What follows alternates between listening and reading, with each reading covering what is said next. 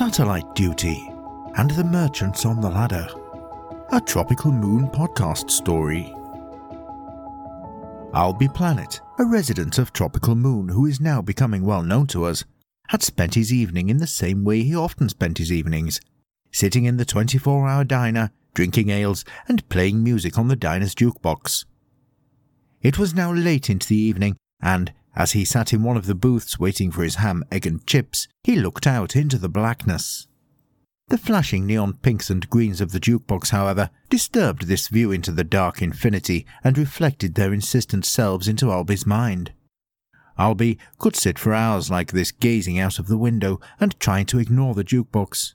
He liked the contrast of the barren white lunar desert, swathed as it was in darkness, and the warm, welcoming diner, with all its brightly coloured artificial lights and creature comforts. Just as Albie approached the danger of being so lost in his thoughts that he may never come back, his food arrived, along with a piece of paper. A fax. "This just arrived for you," waitress Yakubovsky said. "They couldn't contact you at home, so assumed you must be here. It's from TMSP. TMSP was the Tropical Moon Space Program. "You mean Bert?" Albie said rather excitedly. "Yes," she replied. "Bert." Tropical Moon Space Program consisted of one sole employee, Bert. He had actually died several years previously, but owing to the fact that no one else was qualified enough to operate the launching of the rocket, he had no choice but to continue working. This was also the reason Bert had been nicknamed BSC, which stood, rather tastelessly, for Bertie Space Corps.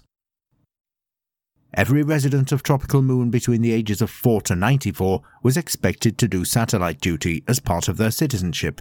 It basically consisted of spending a week manning Tropical Moon's rather antiquated orbiting satellite. The satellite was about the size of a family saloon car and was shaped a bit like an old bean tin. The only way to reach the satellite was by rope ladder, which the previous resident, on completing his stint, would toss out and begin his descent. The idea being that the next person would then ascend and pull the ladder up with them, and so on. The satellite orbited several miles up, so the ladder would take at least a day to climb. However, it had become a bit of a rite of passage for Tropical Moonians. The old and new occupants of the satellite would meet each other halfway, and have to precariously cross each other's paths. Most people hated satellite duty, but not Albie. Albie absolutely loved it. Albie was sitting in the diner reading the fax and eating his food when he noticed that he was to commence his duty the very next day. Bert's organizational skills weren't great at the best of times, but this was ridiculous. "I guess you can't expect too much from a man who's been dead for the last 50 years, though," he reflected. Albie quickly finished his food before ordering a case of his favourite ales, Yellow Perils, and some sandwiches, which he planned to take with him to the satellite. After paying the bill and leaving a big tip, he headed for home in a state of excitement. He knew it was going to be a late night or even early morning of packing. His first job was to make some mixtapes to take with him, as he knew the satellite had a tape deck, and so he sat on the floor of his apartment, pressing record and pause over and over again on his cassette player, creating mixtapes of all his favourite songs. Albie actually prepared for his satellite duty all year round, even though it was only a once-a-year trip. He had a subscription to a science magazine, which, when delivered, he would store away in a drawer without reading, so that when satellite duty came around, he'd have plenty of reading matter. It had become something of a tradition. He would learn all about the beautiful ice blue glaciers on Tropical Moon, or the latest advancements in self-driving hovercar technology. Albie was endlessly fascinated about the world around him. He knew life was a special gift and had no intention of wasting it by living a closeted life. He wanted to learn about everything and go everywhere.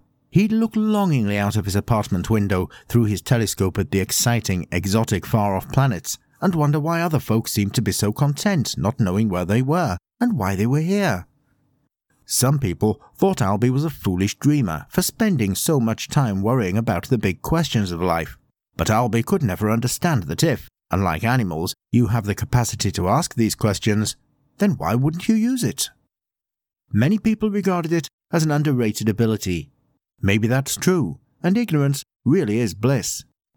maybe the most intelligent of us do have the most demanding demons torturing us with their constant questions. In a moment of terrible clarity, Albie realized why the whales were always so depressed. Ocean biologists always said how intelligent the whales were, and that they were so depressed because their minds are far too open, rather like his own, and just couldn't be content with a humdrum life. The Tropical Moon Space Agency, that is to say Bert, would always send a hovercar to collect the latest recruit, and, as specified in the facts, it would be picking Albie up at 6 a.m. It was by now already 3 a.m, and he had only just finished packing. He lay down in his bunk for a couple of hours' sleep, and, as he did, he watched the satellite high up in the atmosphere zip over in its wide arc past his window. Albie's stomach lurched with excitement. He would be starting that grueling climb in just a few hours, and, with that happy thought, he switched off the light and closed his eyes. Tropical Moon Spaceport is located at Makia Bay. As Albie arrived, he was just in time to see the rope ladder flop and tumble towards the ground from the black void above. The spaceport was small, just a local station really, but held such happy memories for Albie. He'd been coming here all his life, either for himself or waving away his mother and father. He associated it with a feeling of happiness and excitement, and much like a Pavlovian dog salivating, he got a buzz from just being there.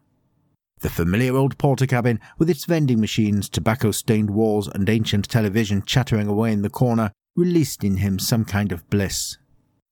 Bert was always pleased to see Albie, always commenting on how he remembered him as a small boy and how much he'd grown. Albie got the impression that Bert was genuinely concerned about the safety of the residents passing through the spaceport on their way to the satellite. On days of satellite duty changeovers, local merchants were permitted to climb up the lower part of the ladder to sell goods out of a rucksack or hobo's bindle, items that the new recruit may have forgotten to bring, and conversely selling gifts for the returning resident. They would sit on a rung of the ladder, waiting for their unique passing trade. Albie purchased a few items, more out of politeness than anything else. However, he was glad to buy a woolen hat knitted by an elderly merchant called Uncle Aztec, as, in his keenness to stock up on music, he'd forgotten his own, and it always grew colder the higher you climbed up the ladder. Albie cleared the last of the merchants about mid-morning, and was making such good time he had only just noticed that he could no longer see Tropical Moon below, or the satellite above. He must be at the midway point, and he felt much like he was on a ship out at sea, and could no longer see land. He held tighter and tighter to the gently swaying ladder, and was overcome by an excited shudder, caused by the sheer remoteness he found himself in. He felt like an intrepid traveller during his rite of passage. The isolation and exile from his comfort zone made him feel more alive and independent than ever before. He decided that this was a perfect place to stop for sandwiches, and extracted from his pack the ones he had bought at the diner. That felt like an eternity ago, and as he opened the pack, a small slip of paper fluttered out. It had been left in there by waitress Yakubovsky, and read simply, "Good luck." Albie just had time to read it before it sank out of view, destined to carry on fluttering and falling for hours until eventually landing on some anonymous point of Tropical Moon. As Albie sat, suspended in complete darkness, enjoying his sandwiches, he detected a slight swaying in the ladder. Before long, the vibrations of a person climbing downwards could be felt. Carried out of the blackness, on the cold air, he heard cheerful whistling, and, as it grew closer, Albie decided to call out into the night air. "Ahoy there!" Ahoy there! He bellowed into the frosty darkness, his breath solidifying in the air and drifting slowly away. Immediately, the whistling stopped. "Ahoy down below!" The voice repeated back to him. As the pair grew closer, the ladder became more and more unstable, jerking to and fro between them, until all of a sudden they were upon each other, clinging on for dear life, isolated in the vast abyss of space. Together, they were the only forms of known life for countless miles around. There was no one higher than they were at this point in time, unless it was Mr. Russell, Tropical Moon's resident hippie of course, and nobody more pleased to see each other. What a perfect opportunity to share a beer with a complete stranger, Albie thought.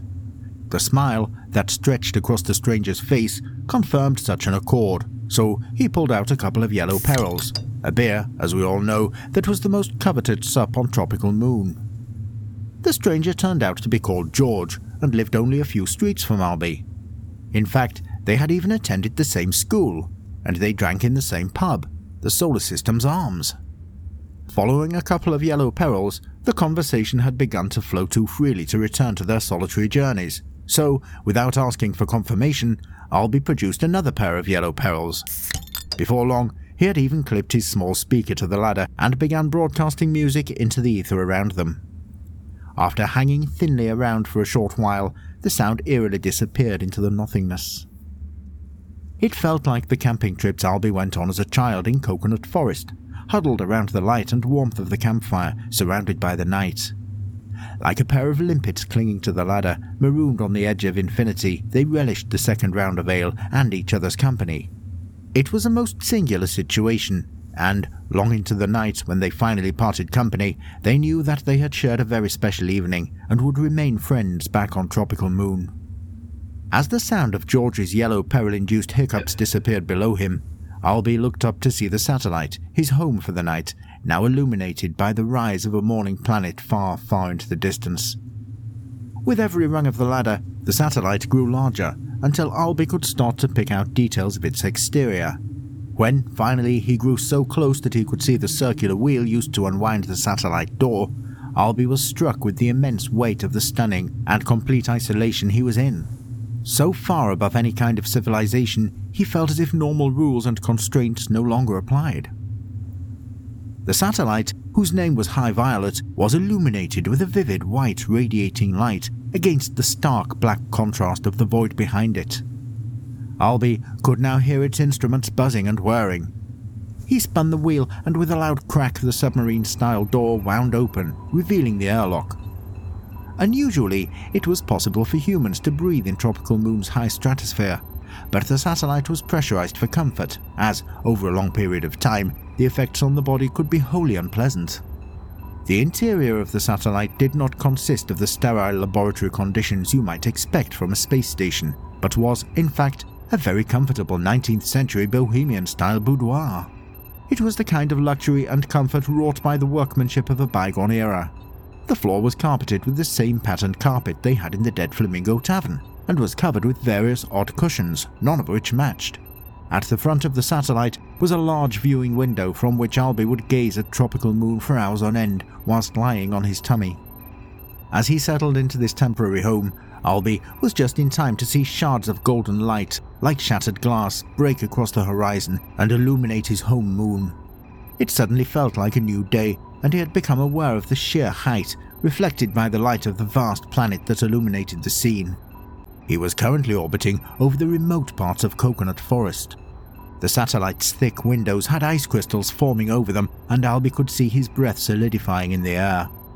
It felt like an awakening, and the previous night with George on the ladder seemed like a bizarre, far-off dream that he couldn't quite reach out and grasp. He felt fuzzy and vulnerable, and so decided to crank up the heating and radio into Bert to report his successful changeover, but mainly to hear a familiar, albeit long deceased, voice. The radio crackled and spluttered into life, and Bert sounded impossibly distant. Albie felt a shot of anxiety ripple through his body, but as soon as Bert's usual cheery tones eased into amplification, he felt a lot better. "I reckons if you're in half the state old Georgie was in when he got down this morning, you'll need a decent kip, Albie," Bert said. Albie could hear the smile in Bert's voice. They both chuckled. Albie had a feeling Bert knew exactly how vulnerable and isolated it could feel up in High Violet, and he realized why Bert found it just so impossible to die. Duty called, and Tropical Moon needed him. And when Tropical Moon was in need, it was, quite literally, and even in the face of death itself, impossible to refuse. With that thought, Albie slotted in a cassette of one of his favorite podcasts and drifted off to sleep. The eerie view of Tropical Moon slowly rolling by beneath him. Tropical Moon was created and written by Giles Warren. It was meddled with and narrated by his associate, Mr. Buckstansinger. If you've enjoyed your time on Tropical Moon, please don't forget to rate us and review, as it really does help. And if you would care to take a selfie and tag it with where and how you're listening to Tropical Moon, please do, and feel free to share it with our online community. There, You can see the artwork accompanying each podcast. So, until next time, goodbye and thank you for listening.